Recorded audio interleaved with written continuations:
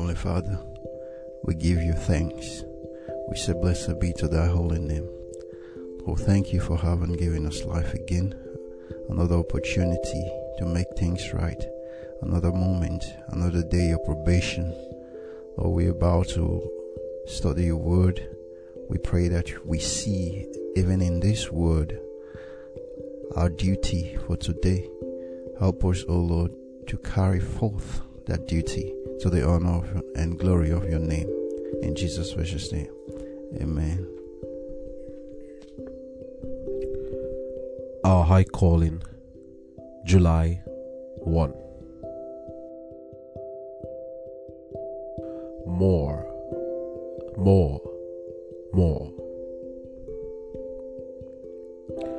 Riches and honor are with me, yea, durable riches and righteousness.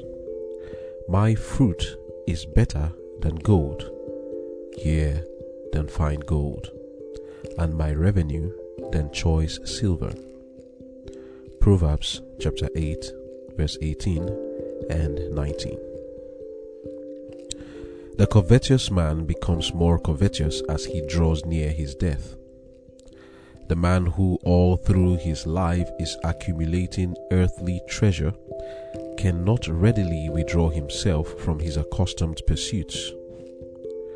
Shall not he who is seeking a heavenly treasure become more earnest, more zealous, and more intensely interested in seeking the treasure which is above? Shall he not covet the best and most enduring substance?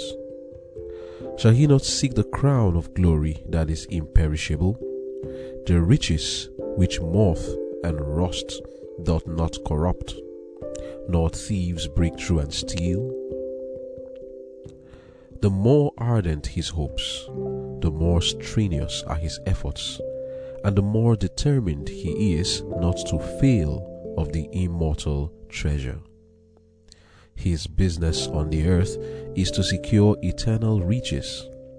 He cannot, will not consent, after tasting of the heavenly gifts of God, to be a pauper left in destitution for eternity. The sole passion is more. This is the real want of the soul. We want more of the divine grace, more enlightenment, more faith. Oh, if all the misdirected energies were devoted to the one great object, the rich provisions of the grace of God in this life, what testimonials we could hang in memory's halls, recounting the mercies and favors of God. Then the habit would be carried with us as an abiding principle to accumulate spiritual treasures as earnestly and perseveringly as the worldly aspirants labor for the earthly and temporal things.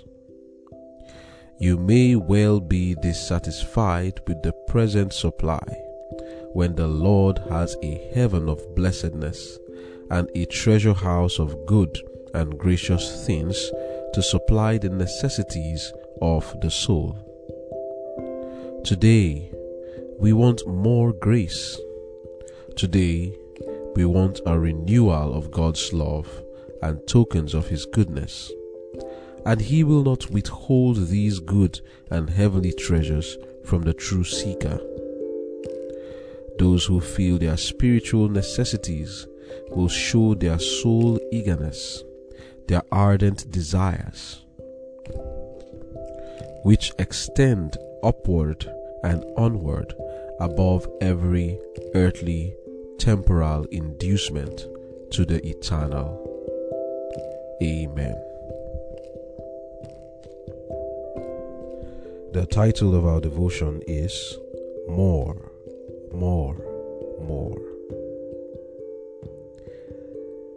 For one to say more, that means there's a desire to get.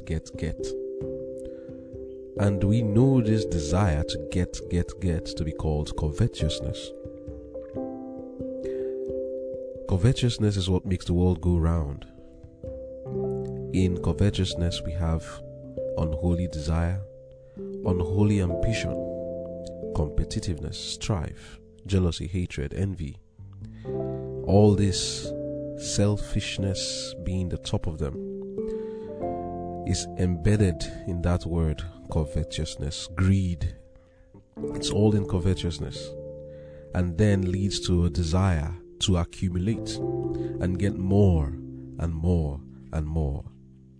Covetousness is an intemperate or immoderate desire to accumulate possessions or anything at all, but especially wealth. That is what covetousness is. And today, that's what we're going to be looking at, and subsequently in other days. And I pray that by God's grace, as we have come to this new month, by His grace, He will root out covetousness from our lives. Because, in my own understanding and from what I have seen, covetousness is something that has been put in us through our experiences from life. When I say school, for example, all these things, a desire to be superior, a desire to be the greatest. These things have been embedded in many human beings. Well, I may say all. And it needs to be rooted out. And I pray that as we go through this devotion, the Lord will root out unholy ambition, competition, strife, greed, jealousy, selfishness out of us. Covetousness wants to accumulate, but behind it, the foundation for it is selfishness. When we have a desire to get, regardless of how other people feel about it, or regardless of how we treat others while getting, then the Lord says, thou shalt not covet, because it's a sin. What is so wrong in desiring? What is so wrong in coveting? What is wrong with it is the selfishness. When you are not thinking of others, but only thinking of yourself. The Lord commands. He wants to put it in us, His character, because that's not how He is. He is self-denying. So He tells us, thou shalt not covet. Don't be greedy. Don't be jealous. Don't hoard. Don't have a desire to accumulate just for the purpose of being superior, or for the purpose of feeling greater, or for the purpose of having just more to look at with your eyes. The Bible says, when riches increase, set not your heart upon it. And God wants us to have rather a holy ambition. There is a desire that is good. And that's why our key text in Proverbs 8 verse 18 and 19 says, riches and honor are with me, yea, durable riches and righteousness. My fruit is better than gold, yea, than fine gold, and my revenue than choice silver. Wow. What is covetousness again? A desire to accumulate wealth, riches. And the Lord is telling us riches and honor are with me. Not just riches, but even power, that's the honor now, is with me.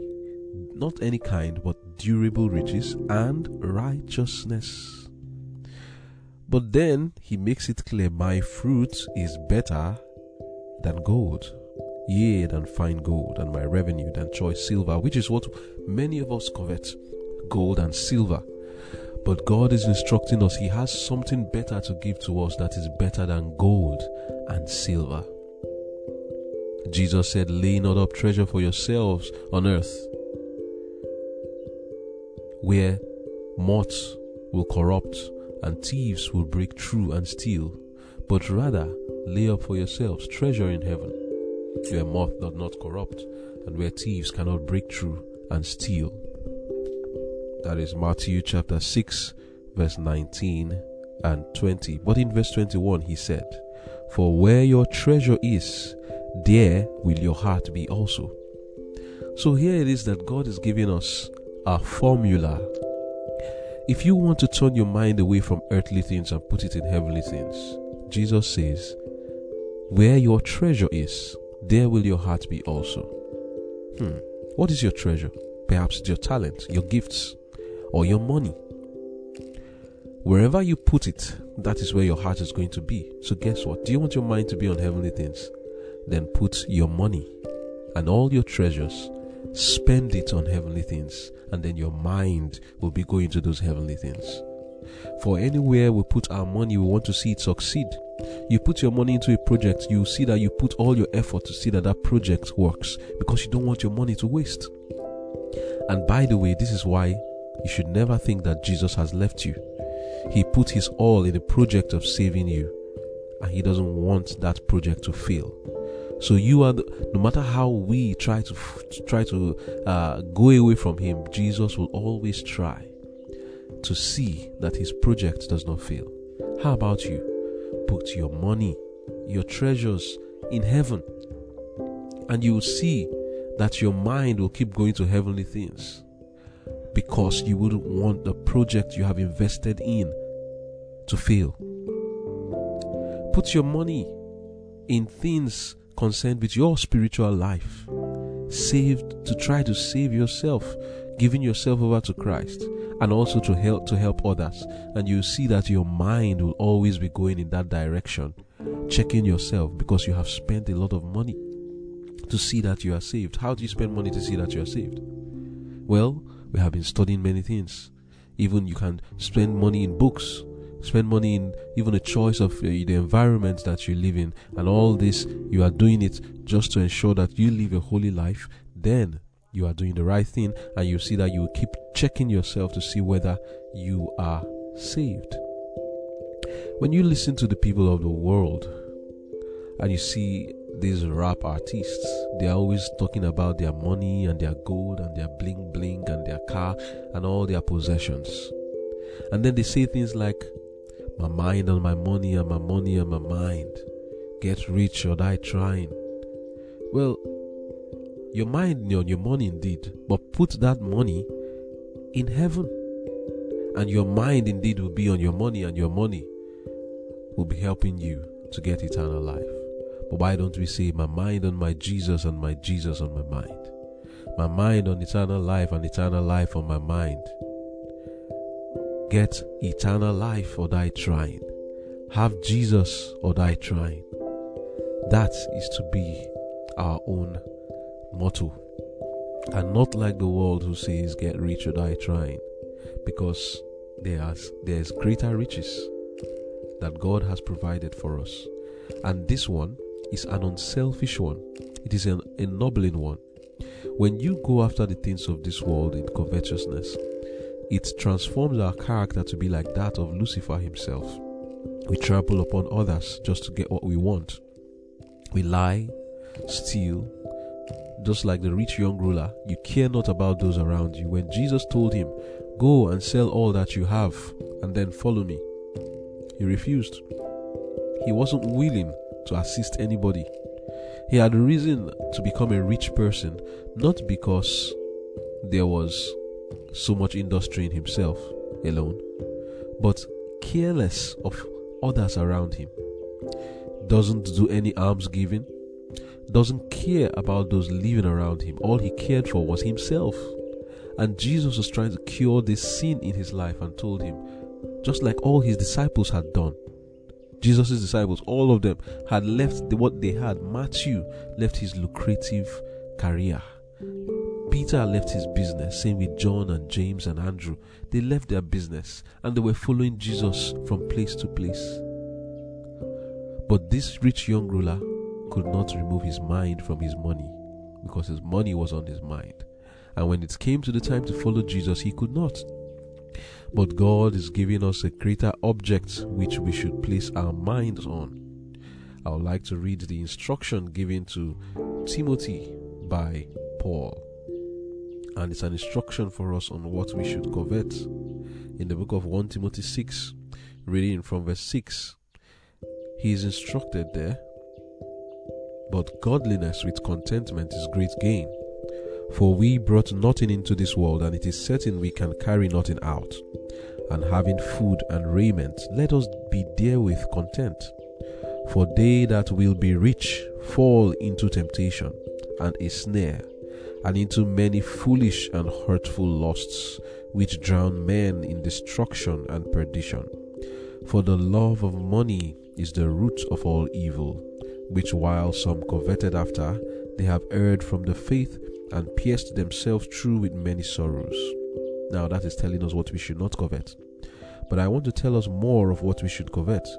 Verse 11 now says, "But thou, O man of God," thou brother, sister listening to me now, "flee these things and follow after righteousness, godliness, faith, love, patience, meekness. Fight the good fight of faith. Lay hold on eternal life, whereunto thou art also called, and hast professed a good profession before many witnesses." Amen. What should we covet? What are we to follow after? Not riches, not wealth. Follow after righteousness, godliness, faith, love, patience, meekness. This is what we are to follow after. And that's why we are told God is inviting us. Proverbs 8 verse 18 and 19. "Riches and honor are with me, yea, durable riches and righteousness." Jesus said, "Seek ye first the kingdom of God and his righteousness, and then other things shall be added." All these things shall be added unto you. What are you seeking after, my brother and my sister? Check yourself. How much of your money has gone into doing things to help yourself gain eternal life and to help others gain eternal life? What are you living for? We ought to be living to bless others, not just thinking of ourselves. Is the world better because you are living in it? How many people can point to you and say, "It is because of you that my life is better"? And when we talk of better life, we're not talking of riches now. A better life is a life of righteousness, peace, and joy in the Holy Ghost. That is what a better life is. We ought to be spending ourselves, our treasures, our talents, our money, everything into creating the life of, making the life of people to be better, in the sense of coming closer to God, seeking first the kingdom of God and his righteousness, and also doing the same for ourselves. I could read in our devotion, the covetous man becomes more covetous as he draws near his death. As you are getting older and older, we ought to be thinking of our lives. Am I getting eternal life? The man who all through his life is accumulating earthly treasure cannot readily withdraw himself from his accustomed pursuits. So what should we do? If you are seeking heavenly treasure in your youth, now spending your time, your energy, your money, your talents in seeking the eternal treasures, whereas as you get older, what's going to happen to you? You cannot readily dissociate yourself from it. You find yourself keep trying to get it. Shall not he who is seeking a heavenly treasure become more earnest, more zealous, and more intensely interested in seeking the treasure which is above? Shall he not covet the best and most enduring substance? Shall he not seek the crown of glory that is imperishable, the riches which moth and rust doth not corrupt, nor thieves break through and steal? The more ardent his hopes, the more strenuous are his efforts, and the more determined he is not to fail of the immortal treasure. His business on the earth is to secure eternal riches. What is your business on the earth, my brother and sister? We need to change our plans. We need to change our mindset. Some of us, our business on the earth is to make money, to be rich, to be wealthy, to have power and influence through our position and money. But what is going to happen to you after that? You will die, and after that you are gone. That is perishable riches. But God has an honor that doesn't perish when you die. He has riches that is durable. And what is that? Righteousness. Seek after righteousness is what Jesus says. Seek ye first the kingdom of God and his righteousness. And Paul wrote to Timothy, but thou, O man of God, follow after righteousness, godliness, faith, hope, meekness. These are the things we should covet. Spend your money, your time, your talents to see how you can get righteousness. Buy the books that are godly. Spend money on it. Go to a location. If it's just your house, you need to move to a place that will be more sane for you, so that you can keep the commandments of God and become more godly because of your environment. Spend your money on it. Some of us, we see how we can spend our money for godly purposes and we say, oh no, it's too expensive. But no, when you want to spend money in going to school, you didn't say it was too expensive for your master's, for your doctorate. You didn't say it was too expensive when you wanted to go to the cinemas or to buy the movies or the TV. You didn't say it was too expensive or your phone. But when it comes to spending for God's purposes, it's too expensive. It shows where your heart is. There is nothing too expensive because the reward is great. When we see in the book of Matthew 13, reading from verse 42 down to 44, talking about the parable of the field of treasure and also the pearl of great price, Jesus said, "What will I liken the kingdom of God unto? The kingdom of God is like unto a man who found treasure hidden in the field and went and sold all that he had so that he could buy that field." And then he said, "What shall I liken the kingdom of God unto? It is like a pearl, a merchant seeking goodly pearls. And when he findeth a pearl of great price, he goes to sell all that he has to buy that pearl." Have you seen righteousness, godliness, meekness, faith as a pearl of great price? Have you seen the transformation of your character to be in the image of God as a pearl of great price? Or do you think that it is these earthly things that are going to perish that is a pearl of great price? Depending on what you believe, it will show in your actions. If you think that this world and its goods are what the pearl of great price is, I will see your effort to be in that direction. You'll be spending your money to get it, your efforts, your time. That is what you'll be doing. But if your mind has been transformed and you have seen that those things mean nothing, that it is eternal life, a life of righteousness, a life conformed to the image of God, a self-denying, sacrificing life. If you have understood and it has clicked in you and you've seen that this is what life is about, to be like God, you will spend all your resources, all, not some, all of it, like the man who found the treasure, all of it so you can get it. I want to then make you change your mind with the question that Jesus asked. My brother and my sister, what shall it profit a man to gain the whole world and lose his soul? Or what will a man give in exchange for his soul? Do you have life? Your life is burning like a candle from the top and the bottom. It's fast fading away. And when you get old, you will die. And after you have died, what would you say was the purpose of life? Are you assured of the resurrection? Are you assured that you'll be in the kingdom of God? As you get older, these thoughts will come into your mind, and you may dismiss it, or you may dwell on it. But I pray you do dwell on it right now, and ask yourself, what has my past life been? What have I used my time to do? To accumulate power and wealth and influence, for what purpose? And also doing it at the expense of eternal life? Now the question: what shall it profit you after you have done all that, and at the end of the day you lose your soul? Should you not see and understand that the most important thing right now is to gain eternal life? And eternal life cannot be gained except you know Jesus. Jesus said in the book of John 17 verse 3, "This is eternal life, that they might know thee, the only true God, and Jesus Christ whom thou hast sent." That is eternal life. And what does it mean to know God? 1 John 2 verse 3 and 4. "Hereby we do know that we know him, if we keep his commandments. He that saith, I know him, and keepeth not his commandments, is a liar." That is how you get eternal life. You don't have it, and yet you are making no effort to secure it. Or if you are, do not contemplate that you want to go and make effort for something else.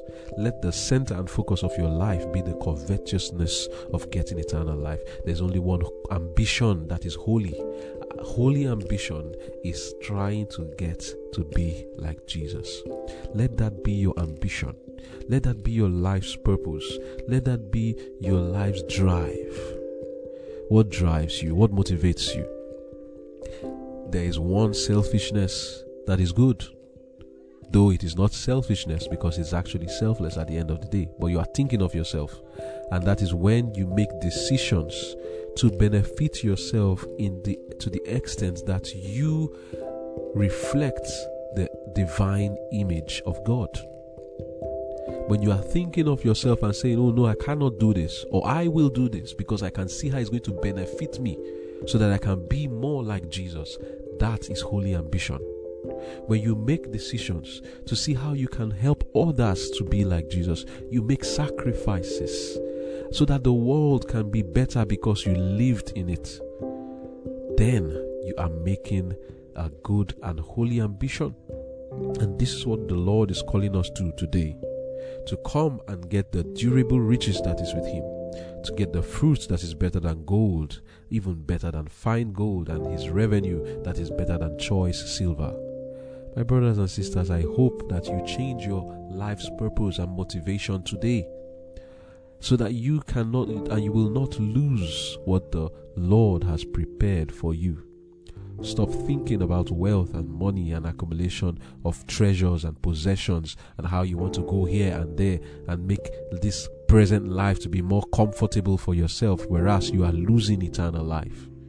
Rather, covet spiritual gifts. Follow after righteousness, godliness, faith, hope. May that be our experience in Jesus' name. Amen. What an introduction to the month. I'll read from the third paragraph where it says, "Oh, if all the misdirected energies were devoted to the one great object, the rich provisions of the grace of God in this life, what testimonials we could hang in memory's halls, recounting the mercies and favors of God." You see, he had energy, which is a good thing, but he focused all that energy in pursuit of the wrong things, a chasing after the wind, laboring to grasp a substance that will prove intangible as compared to the reality of the immortal inheritance. When these were placed before Esau, remember the story, the famous story of Esau and Jacob. When the both inheritance were placed before them, Esau spurned it for the gratification of appetite. Why? How come? Come to think about it. Did he not know the privileges of the birthright? Well, let us see the account in the book Eternity Past, page 113. It says, Esau and Jacob were thought to regard the birthright as a matter of great importance, for it included not only an inheritance of worldly wealth, but spiritual preeminence. He who received it was to be the priest of his family, and in the line of his posterity the Redeemer of the world will come. On the other hand, there were obligations resting upon the possessor of the birthright. He who should inherit its blessings must devote his life to the service of God in marriage and in his family relations. In public life, he must consult the will of God. Isaac made known to his sons these privileges and conditions, and plainly stated that Esau, as the eldest, was the one entitled to the birthright. But Esau had no love for devotion, no inclination to a religious life. The requirements that accompanied the spiritual birthright were an unwelcome and even hateful restraint. Wow. The law of God, the conditions of the divine covenant with Abraham, was regarded by Esau as a yoke of bondage. Bent on self-indulgence, he desired nothing so much as liberty to do as he pleased. To him, power and riches, feasting and reveling were happiness. He gloried in the unrestrained freedom of his wild, roving life. You see, Esau did not want the responsibility that comes with the birthright. As priest, he will be conducting morning and evening devotion for the family. He will be called to pray for others, to give Bible studies, to instruct others in the way of righteousness. You see, all these bothered him. It is a yoke. He said he is not a lover of religious things. He wanted to live as he pleased. He hated the 10 Commandments for its restraints And this secret was revealed when the opportunity came. I continue the quote. See, Esau had a strong desire for a particular article of food, and he had so long gratified himself that he did not feel the necessity of turning from the tempting, coveted dish.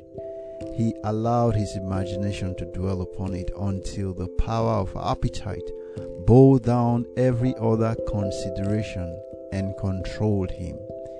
He thought he would suffer great inconvenience, and even that, if he could not have that particular dish. The more he reflected upon it, the more his desire strengthened, until his birthright lost its value and sacredness in his sight, and he battered it away. He flattered himself that he could dispose of his birthright at will and buy it back at pleasure. But when he sought to regain it, even at a great sacrifice, he was not able to do so. He then bitterly repented of his rashness, his folly, his madness, but it was all in vain. He had despised the blessing, and the Lord had removed it from him forever. What an end to the promise. You see, he sought it with tears, but it was gone forever. He is a man of the present, hunting and eating, no provision for the future life. And so that's why when the time came, take it, what is it to me? That was his statement. Take the birthright, give me the pottage of food. But you see Jacob,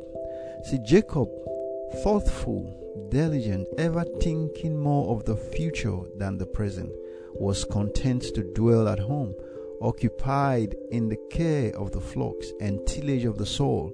His patient perseverance, thrift, and foresight were valued by the mother.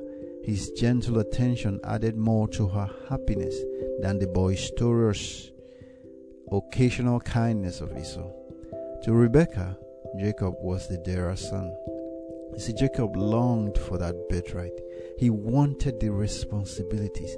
He loved to be the priest. He longed to be the one through whom the Messiah will come. So he longed for the immortal inheritance. He longed to be in the tents of the redeemed, and he was walking towards it. He was wishing and praying, oh, if I were the one who was the priest of this home, if I was the one through whom the Messiah will come.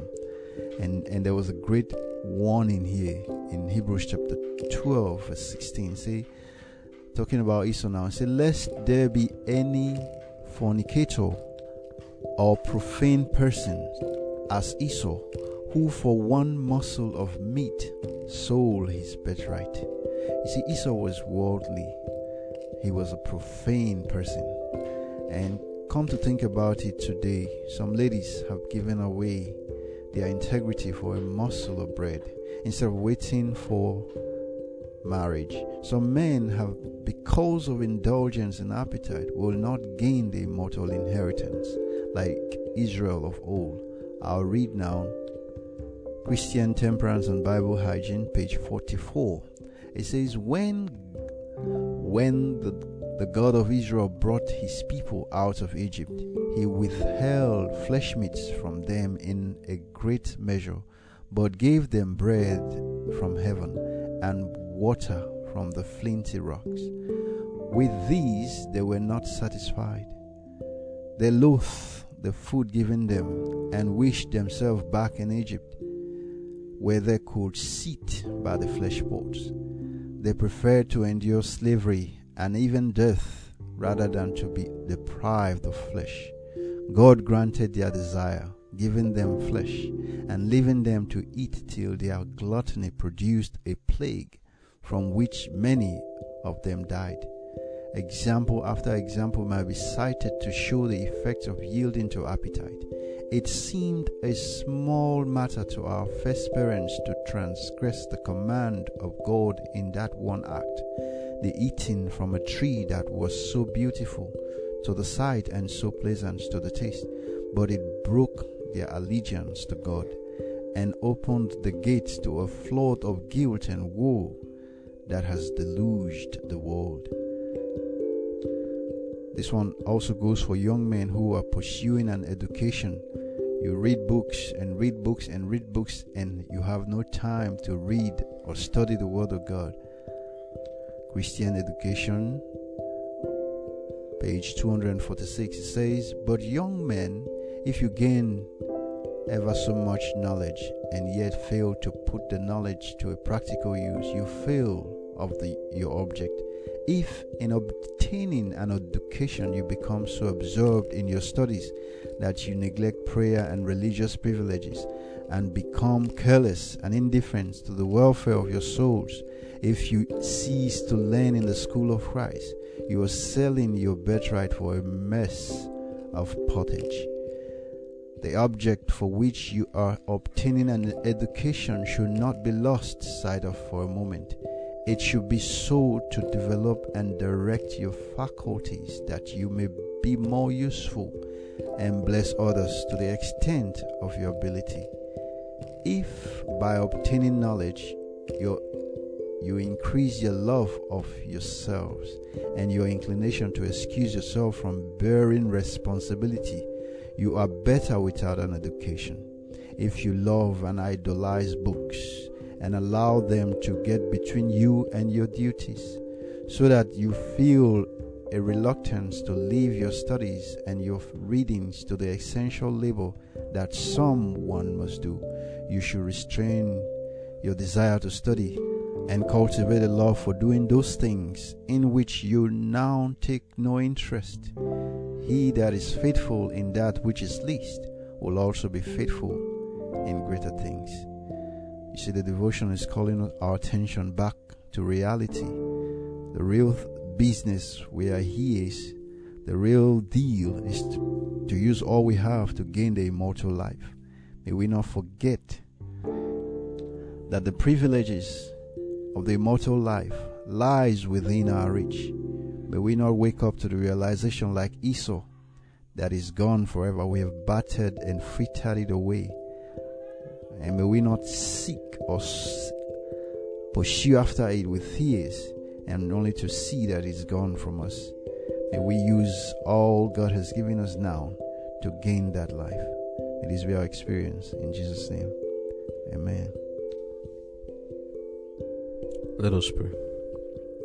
Loving Father in heaven, we thank you for the message you have brought to us today.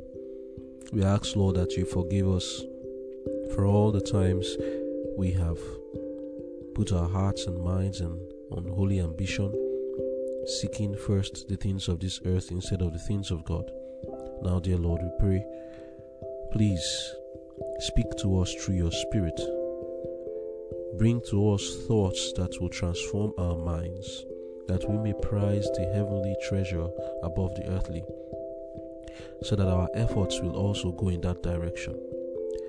Lord, please cut us off from being attached to the possessions and things and money of this world, and help us, Lord, to be attached to heavenly things above. Help us, Lord, that the love of money will not destroy us, but that we want more and more and more of the righteousness of Christ. Do this for us and take the glory. In Jesus' name I've prayed. Amen.